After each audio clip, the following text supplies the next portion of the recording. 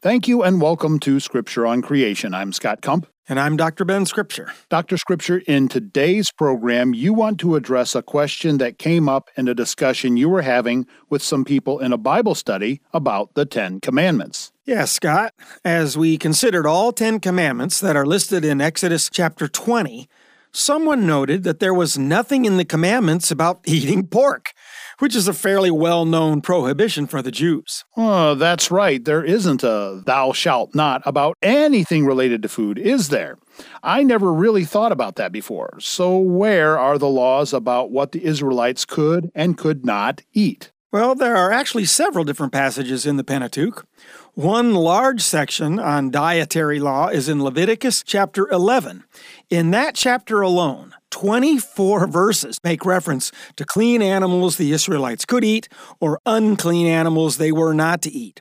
There's also a large section in Deuteronomy, mainly chapter 14, which basically repeats the instructions in Leviticus. Those are the two main passages describing what an Israelite could and could not eat. Now, we're not going to take the time to read all of those instructions, but let's read some of them. Scott, I want you to read what it says at the end of Leviticus 11, because verses 46 and 47 summarize what the preceding verses lay out in detail. Okay, Leviticus 11, 46 and 47. This is the law regarding the animal and the bird and every living thing that moves in the waters and everything that swarms on the earth, to make a distinction between the unclean and the clean, and between the edible creature and the creature which is not to be eaten. Okay, so now let's read what some of those clean and unclean animals are.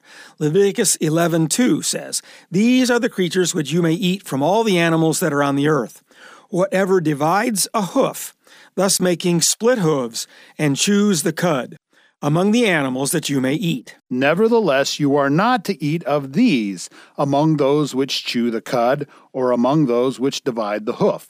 The camel, for though it chews the cud, it does not divide the hoof, is unclean to you." The following verses also then list the rock badger and a rabbit, and then in verse 7, we come to the prohibition we're all familiar with. Quote, "The pig, for though it divides the hoof, thus making a split hoof, it does not chew cud.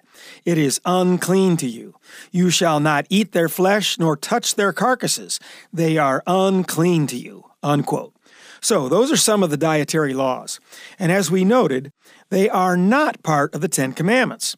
And another thing to understand is there were also animals designated clean and unclean for the purposes of sacrifice. Now, I have to admit I'm not certain, but I think the same animals that were designated clean and unclean for eating were also clean or unclean for the purpose of sacrifice.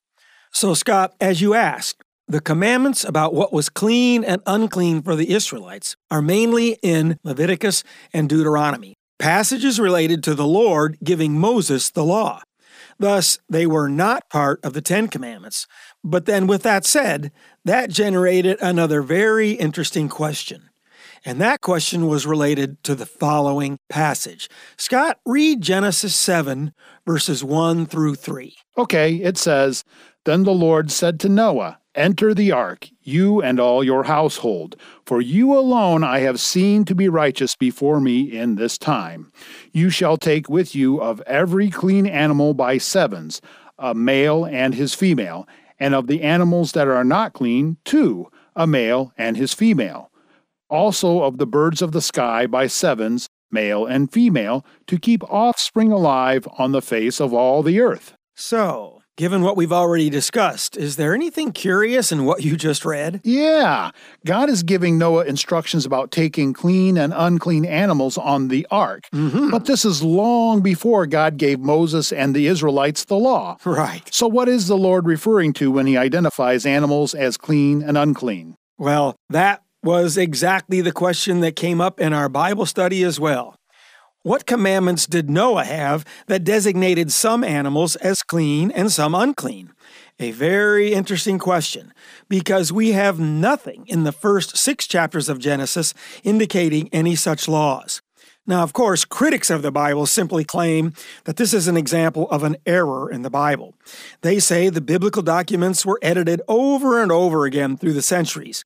And so some editor after the days of Moses added the idea of clean and unclean animals on the ark to the Genesis account. Are you talking about the JEPD theory of biblical criticism? Yes, that or something similar. The idea is frankly just like evolution. They claim the literature went through many changes. It evolved over time. And of course, those changes were all accomplished without any involvement from a supernatural God. Of course not. To them, the Bible is a purely man-made book. There is no such thing as inspiration or inerrancy. However, there is no necessary contradiction between what is recorded in Genesis 6 and Leviticus 11 or any other history recorded in the Old Testament. In fact, I have a question for you, Scott. Would the designations of clean or unclean animals that God referred to in Genesis 6 have anything to do with what Noah and his family could or could not eat? Well, wait a minute. No, they didn't eat animals at all back then. At least they weren't supposed to, right? Right. God gave man permission to eat meat after the flood. So as far as dietary regulations are concerned, there was no need for designating some animals clean and others unclean. This is getting even more curious. I agree, but that doesn't mean there's not a sensible answer.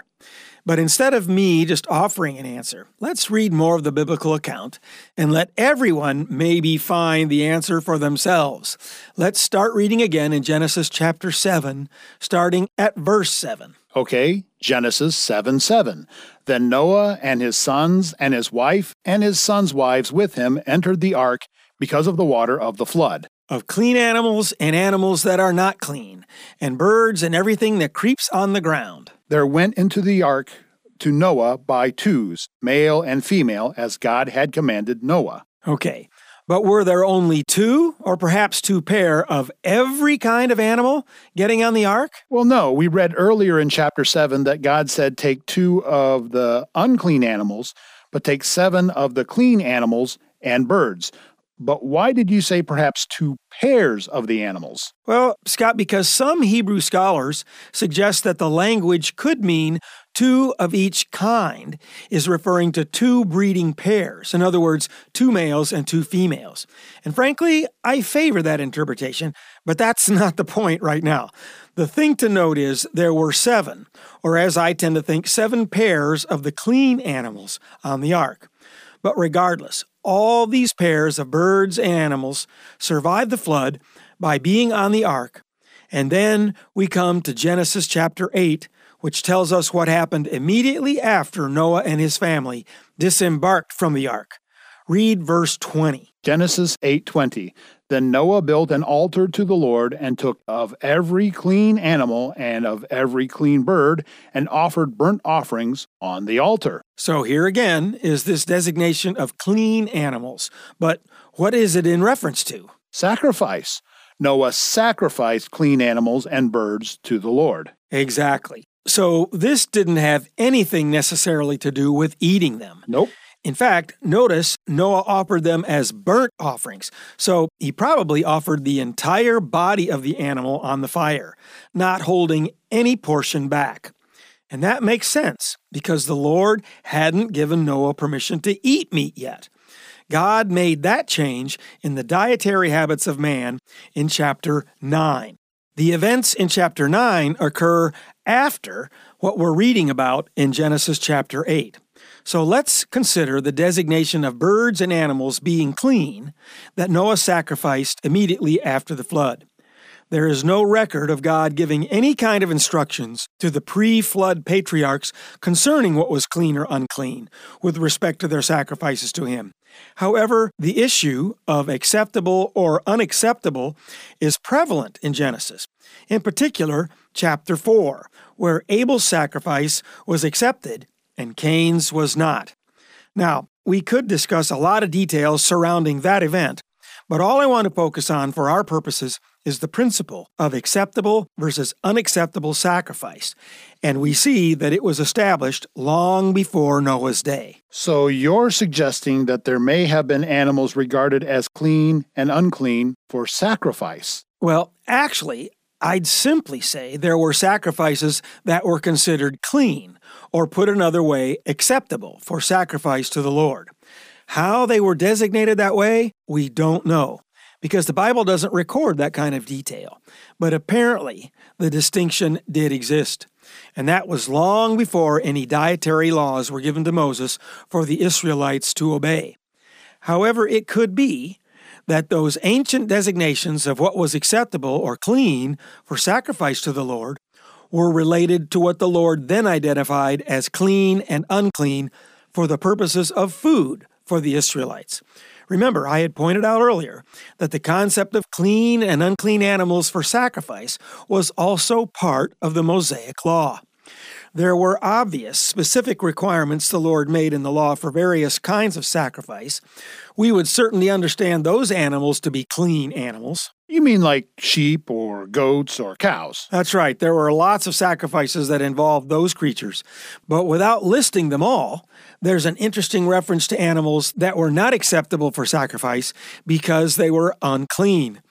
These verses we'll read are in a section of the law that is prescribing how the value of something given for collateral on a debt was valued. Scott, read Leviticus 27:9. Now, if it is an animal of the kind which men can present as an offering to the Lord, any such that one gives to the Lord shall be holy.